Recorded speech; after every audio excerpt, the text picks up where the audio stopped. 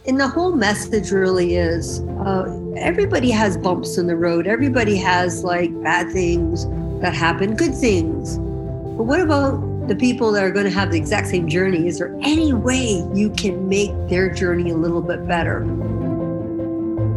Welcome to a new episode of Most Memorable Journeys. I have another wonderful guest today. She's somebody that I have never met in person, but I feel that I've known forever.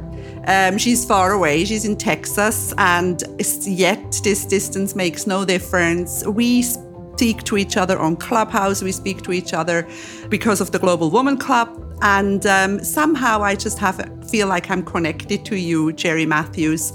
Thank you so much for being on my podcast. I want to just tell the people a little bit who you are, because you're an amazing lady. You're a mother, you're a businesswoman, you're a wife, you're a breast cancer survivor, and that is a very important part of your journey. And we're going to talk about what you did with that. But we're also going to talk about something that I figured out myself today, because I've been listening to you and I love listening to accents and I love figuring out where people are from, because, you know, Texas, I always heard Texas, but I always heard this little about word. And so you are originally Canadian. Welcome to my podcast, Geri. Thank you. Yes, you figured me out. I said about. Yes. Or house. Yes. Yeah. Well, I'm super honored to be here, Elizabeth. Thank you so much. So tell me, how did you get from Canada? Where about in Canada were you born? I was born in Hamilton, Ontario, but pretty much all my relatives, my people are from British Columbia, Victoria Island. In fact, we even owned Salt Springs Island at one point. So, yeah, I've got big roots in British Columbia. Do you go to Canada at all? Yes, actually, I'm going to see my mom. Of course, COVID's been a bit of a bump in the road, but I'm going to go in a couple of weeks to have her 84th birthday. Oh, that's wonderful. And she is in Hamilton? Yes, she's in Hamilton. With my little sister, she's there with my mom. And so, yeah, we're really looking forward to it.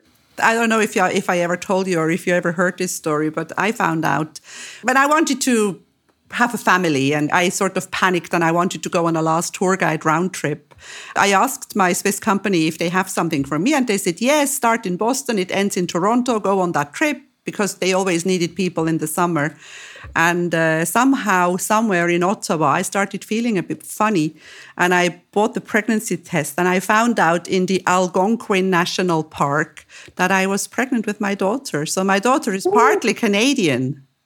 That is instantaneous dual citizenship. It should be, shouldn't it? I think there's a special passport for that one. That's a beautiful part. But this is not about me and my daughter. This is about you. So what happened? When did you travel for the first time? What was your first trip ever? My first trip ever. Well, my father, he would drag his boat all over the place. So our trip, you know, people drag RVs around. His thing was pulling the boat around to lakes in Canada. Oh. And we would live, just my dad and I, we would just sleep on the boat, and then we would park it and dock it, and then we'd go look at the normal surroundings and actually have breakfast with the locals. And then we would do that for a couple of days, and then we'd bring the boat back up and go to another lake. So that's kind of fun. It's a little different. Water's always freezing cold, so that part I didn't like.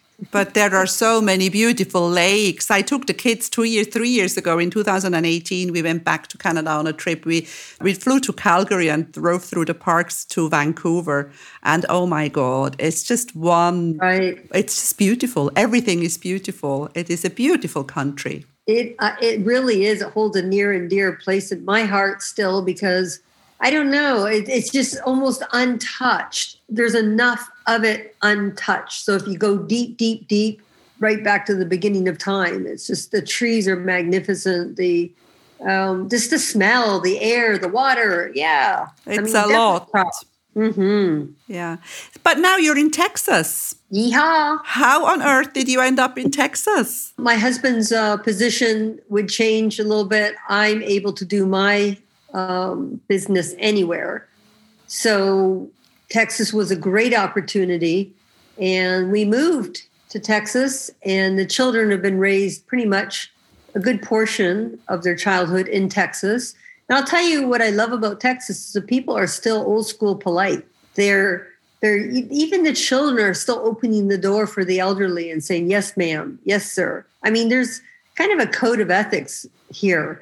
And weird, people still fly the Texas flag. They put tattoos on their bodies. It's like, Florida, that does not happen. Nobody's flying a Florida flag and putting Florida on their body, right? So Texas has a lot of pride. I've really enjoyed it. Yeah, I think Florida is also a little bit, there's not really so many people actually from Florida who live in Florida. Yeah, it could be that. I don't know. But there's it's something like when you move to Texas, you learn their way. It's like their own country, honestly. It's different. It just is. It's kind of their own, like a country, like a country on its own. Yeah, I've noticed that. I haven't spent much time in Texas, but I have been, and I agree. And everything is big.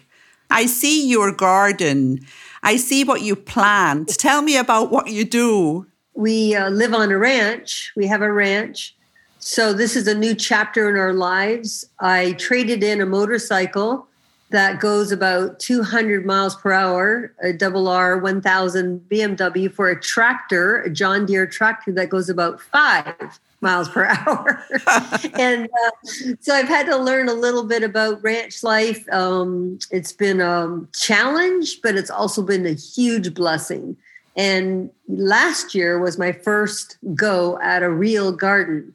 And so I kind of followed the laws of my own thinking and planted more seeds than I thought because I figured there's a probability of growth. And I was really, really wrong. All the seeds grew. And so the lettuce that I had and the spinach, I was begging my neighbors. I would be bringing almost garbage bags to them. So like, this is full of spinach. Will you take organic, no pesticide, clean? And Elizabeth, I can tell you the taste. I have trouble eating things that aren't organic now. I really do. It is night and day. Like the strawberries blow up in your mouth. I'm like, what have we been eating? It feels like plastic food compared to this. So ranch life in Texas has been an eye-opening experience, a lot of hard work, but a lot of blessing. It's very satisfying, though, isn't it? So satisfying to eat food that you have grown yourself. It's like I think that I was trying to think about everybody on the planet having self-sufficient food growing in something containable. So I was thinking of even an apartment living. And if you had like a 4x4 and just grow something and have that experience. Our granddaughter, Scarlett, is now 9. She gets up in the planters. She's getting corn out. She's picking the snow peas, radishes, scallions. She thinks it's part of life. I mean, this is like incredible. I highly recommend growing something and especially if you're raising children or grandchildren, and letting them snip off a little something and then consume it. It's beautiful. It blows their mind. Yeah, that's very beautiful. So you mentioned the word motorcycle before, and I think you have a few stories to tell when it comes to motorcycles. And you have but just recently been in Utah. I have been following you on social media, and I realized how much I miss that part of the world, the west of the US. You ride a motorcycle, right? Yes, for about 45 years. So I was doing it before it was cool for women. And my father was the stimulus to that because I think I was 14 and way too cool for the school bus. But we lived several miles away to the school. And I told my dad, I'm saved up all my babysitting money and I want to buy a car. So he's a teaching dad. He was a teaching dad. So we went and found a little Spider sprint car. It had one cylinder of the 4 cylinders working. And he said, your babysitting money will be able to afford this. And I get in it and the whole car is shaking. I don't know the difference. And I'm like, okay, we'll take it. He goes, well, let's talk about that. We popped the hood and he explained it to me. So I went home all sad because I didn't get my car that I thought I could afford. And then he told me, well, the women in Denmark all ride scooters everywhere. Mm-hmm. Scooters, and I'm like, well, they didn't have scooters back when, you're talking 40 years ago, as much in America for people and certainly women. So I got a 125 CB Honda and I rode to school and everybody thought it was so cool. All my volleyball team all went and got a 125 motorcycle. And I got called into the principal's office because they said they do not allow gang activity in their school. I said, gang activity? I'm trying to just get to school, and this is the thing I can afford. Well, I take the bus. No, sir, I will not take that bus. And so that was my first introduction to motorcycles. It has never left me until my children were very little. I gave up motorcycle riding until they could make their first peanut butter sandwich. Then I said, aha, they're self-sufficient. I'm buying a bike again. And so my husband and I introduced it to him, but we travel literally all over the world riding motorcycles in some of the most incredible places on the planet: Austria, Switzerland, Stelvio Pass. Mm-hmm. That's something to Google. That was probably maybe my hardest journey because these buses come down at 100 miles per hour, it seems. And I'm on this little motorcycle without guardrails. And if you look down, you're looking at 10,000 feet down. Yeah. It's sort of like, yeah, you're on your own. Good luck to you. And then we actually picked up track riding. So that means you're on a track, a Formula One track. Oh, wow. And that's where the last 4 years I've been riding track on my very fast motorcycle. And my average was, I'd get to like 140. But you have to be very solid in your mind to get to that place with the ride. But motorcycling is basically a horse that doesn't go poop.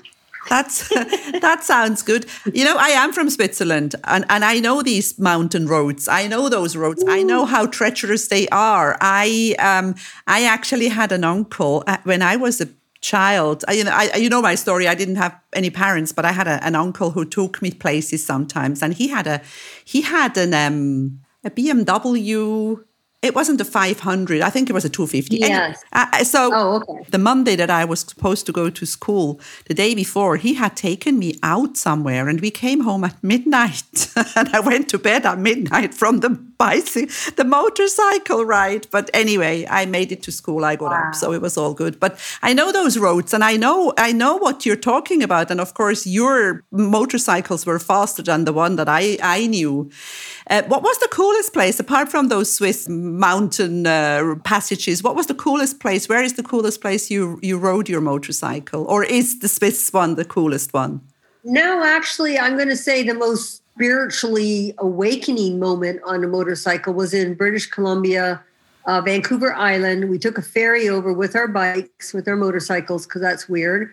And we get out, and I'm looking around and having a good time. And then I don't know, this rainstorm came up. It was pitch black. I was concentrating on, you can't stop. It was so a lack of visibility that, it was like I had to get all my confidence going. The water was rushing from the mountains and swishing against the bike. Okay. We're trying to make it to I think Long Island on Vancouver Island, Long Island. And, we drive by like a rainforest and we stop. And I'm telling you, I could barely see my husband's bike. We stop.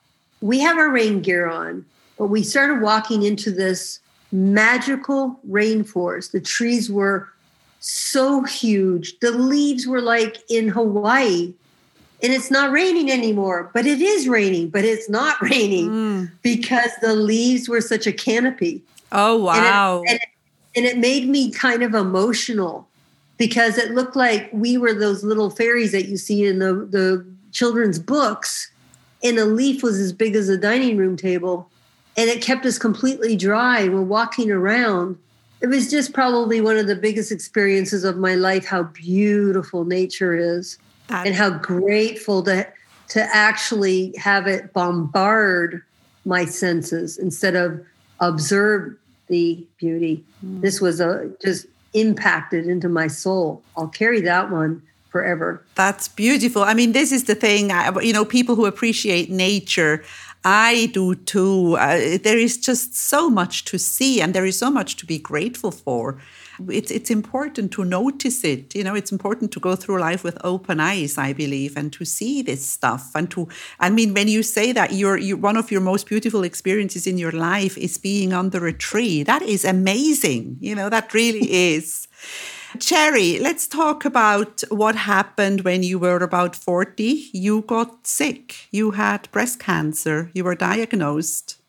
Mm-hmm. How did you find out? Did you go for a mammogram, or did you feel something? How did it start? Yeah, it was a mammogram. And this is the weird thing about life. I was in the waiting room because after they do the mammogram, you have to wait for a little bit with your little, gown on. Mm-hmm. And these ladies that were in the same room were just really complaining. They were eating like a bag of snacks and complaining about getting out so they can have their cigarette smoke. Mm. And I am organic eater, long distance runner, like a beacon. At that time, I was teaching children, so I impacted them on a daily basis, what it matters, what you eat and all that kind of stuff. And they all went home fine. And I got the call to come back. Yeah. And I'm like, wow, mm-hmm. What? And so I was diagnosed with breast cancer. Again, not in my family. A lot of people take a little false security blanket thinking, well, it's not in my family. I don't have to worry about mm-hmm. it or get checked up. Mm-hmm. That's a big fat lie because 90% of the people that get cancer did not have it in the family. So that's not a security blanket at all.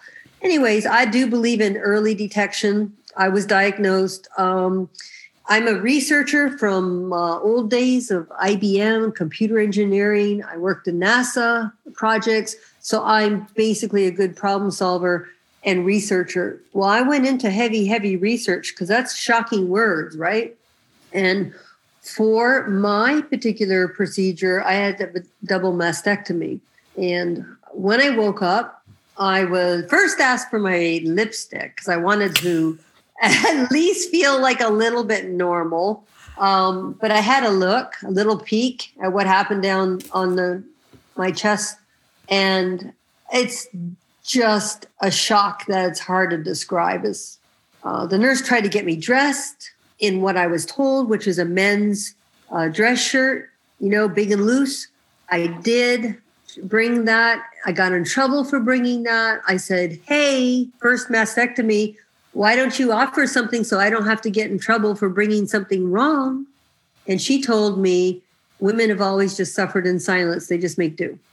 And I'm like, what year is this? You've got to be kidding me. So Elizabeth, what I did was, even though I failed home ec, I know I failed home ec because I couldn't do the bottom bobber. I stapled my Platzo pants.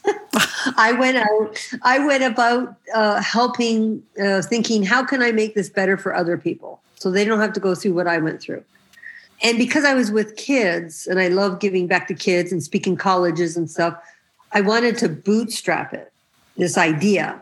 So I created a solution where women and men, because men get it too, can actually cover their bodies, hide those medical drains that are sewn into the body discreetly inside instead of outside where the whole world can see you look like a science experiment.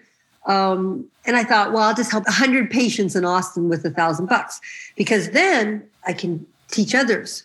Well, the 100 patient goal was met.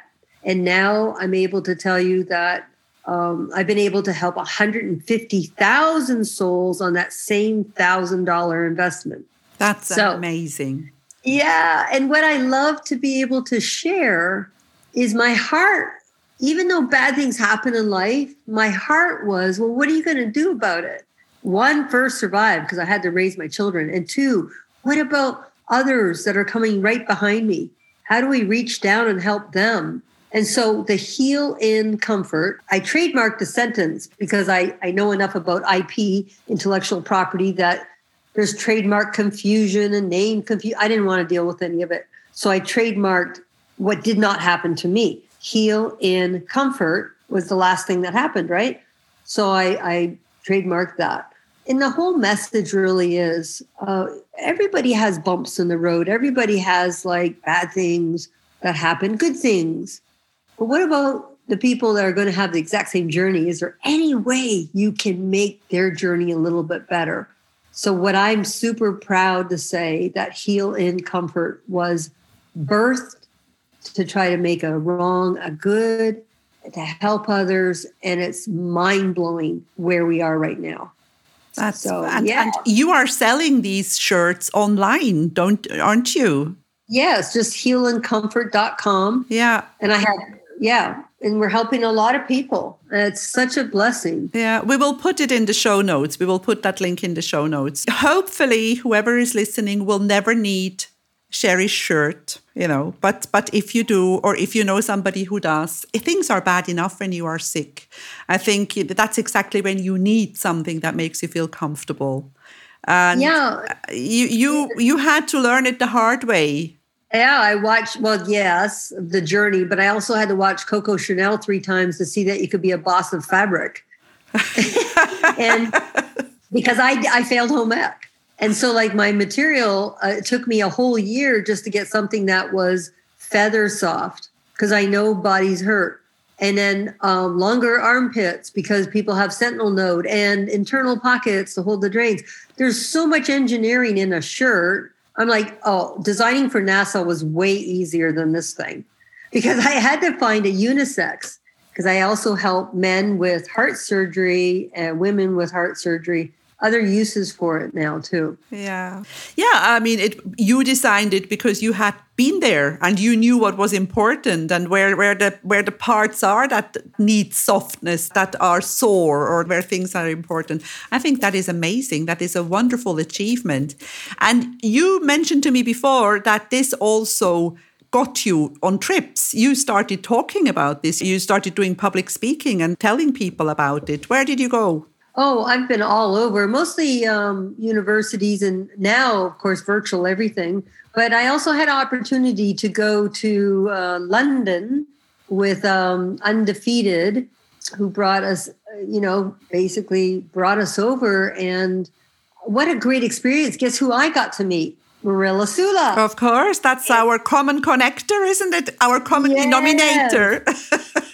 Yes, Global Women. And now I'm a lifetime member. I love her vision for helping women literally all over the world. I don't know anybody that has a bigger megaphone for helping women. And I do mean all over the world. A lot of people say global this, global that, blah, blah, blah. Nope, she really does it. And I know, Elizabeth, you're a key partner in this vision. And you believe, like I do, that we have to cheer our little leader on because she's got a very powerful message. So anyways, we were both the speakers on the stage. And then I met her. We went for walks. We did things. We taught. And I just fell in love with her. Then my husband and I got on a train.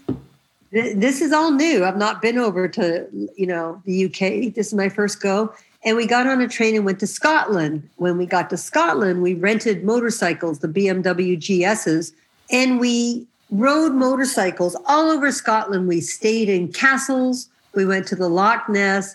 We had a blast.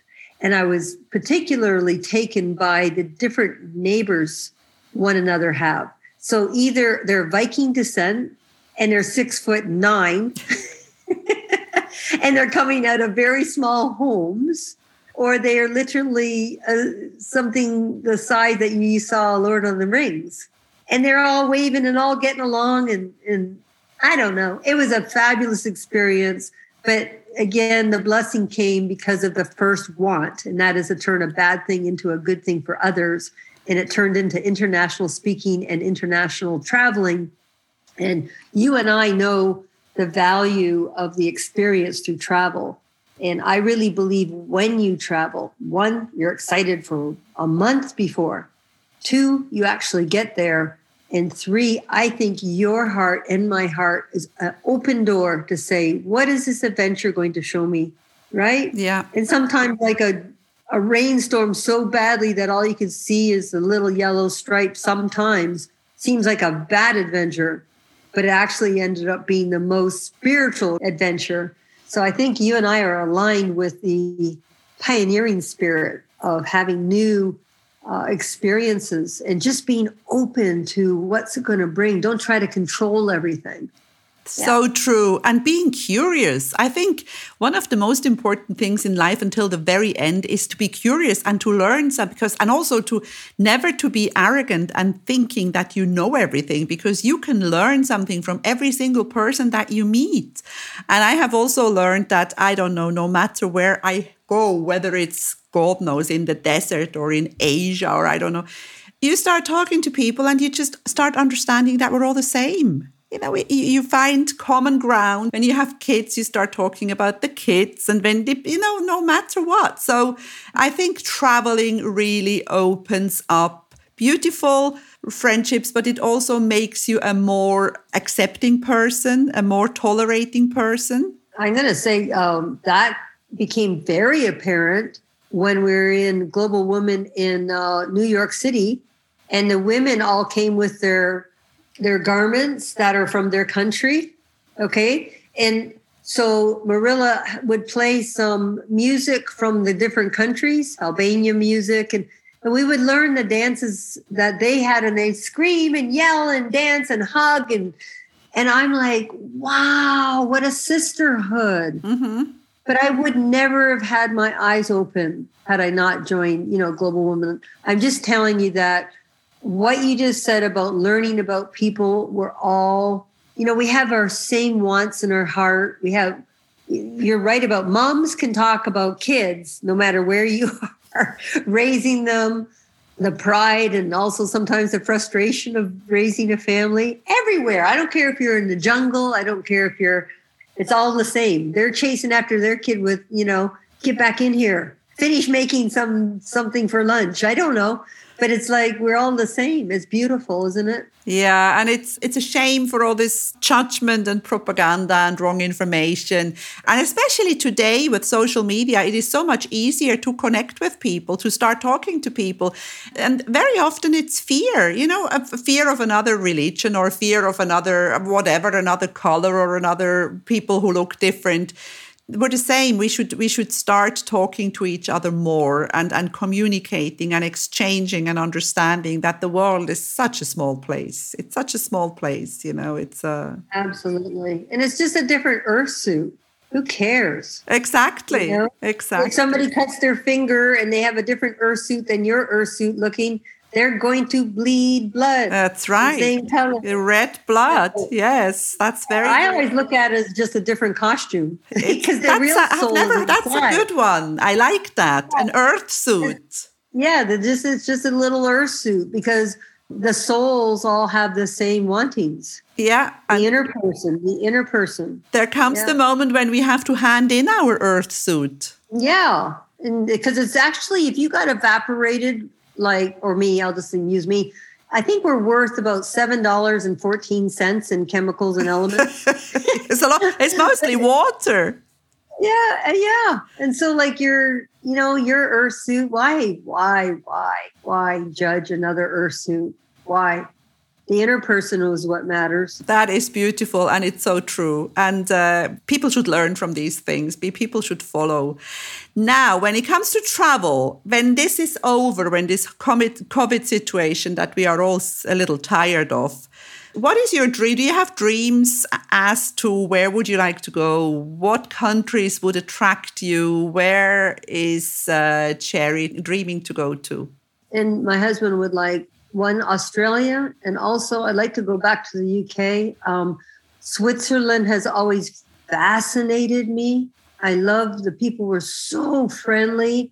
Australia was wonderful, but I want to go back to Switzerland. I want to be on the top of the Alps, and I want to raise my hands and then get yodel. I'll come with you, and we'll yodel together.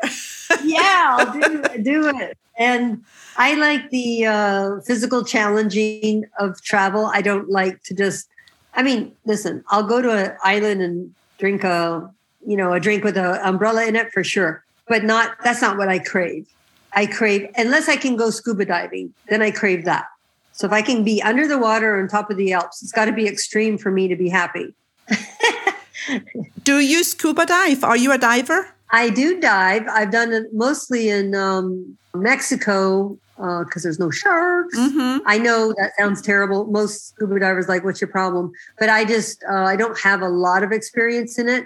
But when I did, I filled up my mask with tears of gratitude. It blew my mind. It's so beautiful. It is like being in outer space. You learn to control your breathing and go up and down over the rock formations and the coral, and just swim beside a big, huge turtle. And it doesn't even think you're like a bad guy, you feel like you're just there. It just thinks you belong there. Yes, and I love to belong. Yeah. I worked in the Maldives many years ago in 85, and I'm not a diver, but I went diving there. And, there you actually dive with the sharks. The sharks don't care because there is so much... There's so much fish and there's so much food. I don't know. They are not interested. You see them, and of course your heart beats a little faster when you see them the first time. But then it's okay. But it's not a very pleasant feeling to actually, Well, free diving in the Keys. We used to live in the Florida Keys, and we had some, aggressive blacktip, and lemon sharks. Yeah, so. Not worry about sand sharks or things like that. I did not see a great white, but we have bull sharks. And if you're fishing, they're coming after you. If you cut yourself, they're coming after you. Yeah. Because there was a lot of them. So that's probably why I was a little apprehensive to be in another country and swimming with their sharks. I knew my crazy sharks, but I don't know if they're different in another country. Do you have a real bad travel experience? Do you have a bad travel story to tell? Well, some of the bad travel experience could be disappointment with people. I'm going to say nature has never disappointed me. But if you do some travel and you get around a pocket of rude people, I don't care for that. That's kind of like negative energy. And I'm all an energy girl, so I don't like to be around that. So the only bad is even if the circumstances on the travel don't do well, it's okay for me. But if I'm around crabby taker personalities, that's a bad travel experience for me. And that's a bad experience in general, I would imagine, because you are a person who understands and feels other people's energy, right? Yes, very, very astute to that. Yes. I think that's not only a gift, I think it's actually something everybody can cultivate in themselves. If you put the narcissistic aspect of human nature of survival aside for a second and really try to walk in the other person's moccasins and you start creating empathy, you start being able to read other people's energy. I think you can cultivate it. Absolutely. But you have to want to, and you have to be interested in other people, because if it's only about me, you're never going to feel other people's energy. That's how we are all different, and that is fine. But but they don't even like animals. So they're not my people. Yeah. Like they're not even kind to animals. They don't even have the empathy, or they don't even see the beautiful trees. They don't see the flowers. They're just not my people. I have plenty of people, so they're not my tribe. I just keep on moving through. That's good. That's good. And wish them all the best. I always think that when I make a bad experience, when I meet somebody that doesn't touch my soul, I just send them off in a huge bowl of light and wish them all the best. And, hope I never see them again. Yeah. Here, I'll put you in a bubble full of all happiness, and I hope nobody has a sharp pin. Exactly. Yeah. Listen, we're already coming towards the end. What is your message? I think one of the messages that I would like you to repeat, because of your experience, your health experience, is women, go and check your breasts, right? And men. And men. Yeah. What happened was on my website is healandcomfort.com. All these men were ordering. And then they'd post a picture of them in a pink shirt, recovery shirt, because the guys were using like dirty bungee cords to hold the medical equipment from their garage. And so then they accepted a pink recovery shirt And I started thinking, wow, I've got to fix that now because that's not right. So I created a whole website just for the guys, and it's called therecoveryshirt.com. I changed the logo so it doesn't have a girl on it, and it looks more like the Swiss Army knife type of a look. So it's kind of like unisex, if you will, but guys love it. And I introduced blue shirts and black shirts, and I help military with the black shirts because black is a common color to all branches. So that's another little pivot in the company. So Heal and Comfort was for the women, and then the recovery shirt was created for the men. And yeah, men have breast tissue medically. That's the classification. Okay. They want to call it pectoral muscles, which we have also, and chest, but they have breast tissue and they get breast cancer. And the problem with that is they ignore it because they're like, this can't be breast cancer. That's a woman's disease. Yeah. Well, one of my missions is to get it out there. One of my friends' 17-year-old son, not overweight even, had breast cancer. So that's the Male Breast Cancer Coalition. They started a whole coalition. How do men detect it? They get a lump. Okay. And then they ignore it. Yeah. But you're right. There's no early screening. Yeah. Because it is predominantly in a woman, and certainly at this point. But the men die of metastatic cancer. So sometimes they don't even correlate it to it starting in the breast. They say, oh, you have lung cancer or you have brain cancer.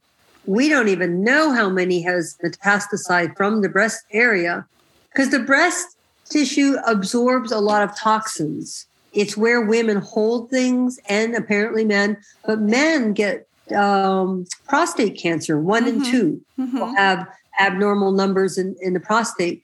Those are the 2 holding tanks. So, yeah, so part of my message is really that men get breast cancer too. And of course, it can help by when you shower, by checking yourself, I would imagine, detecting lumps. Completely. And put soap on your body and give it a go because, one, you have to clean yourself anyways.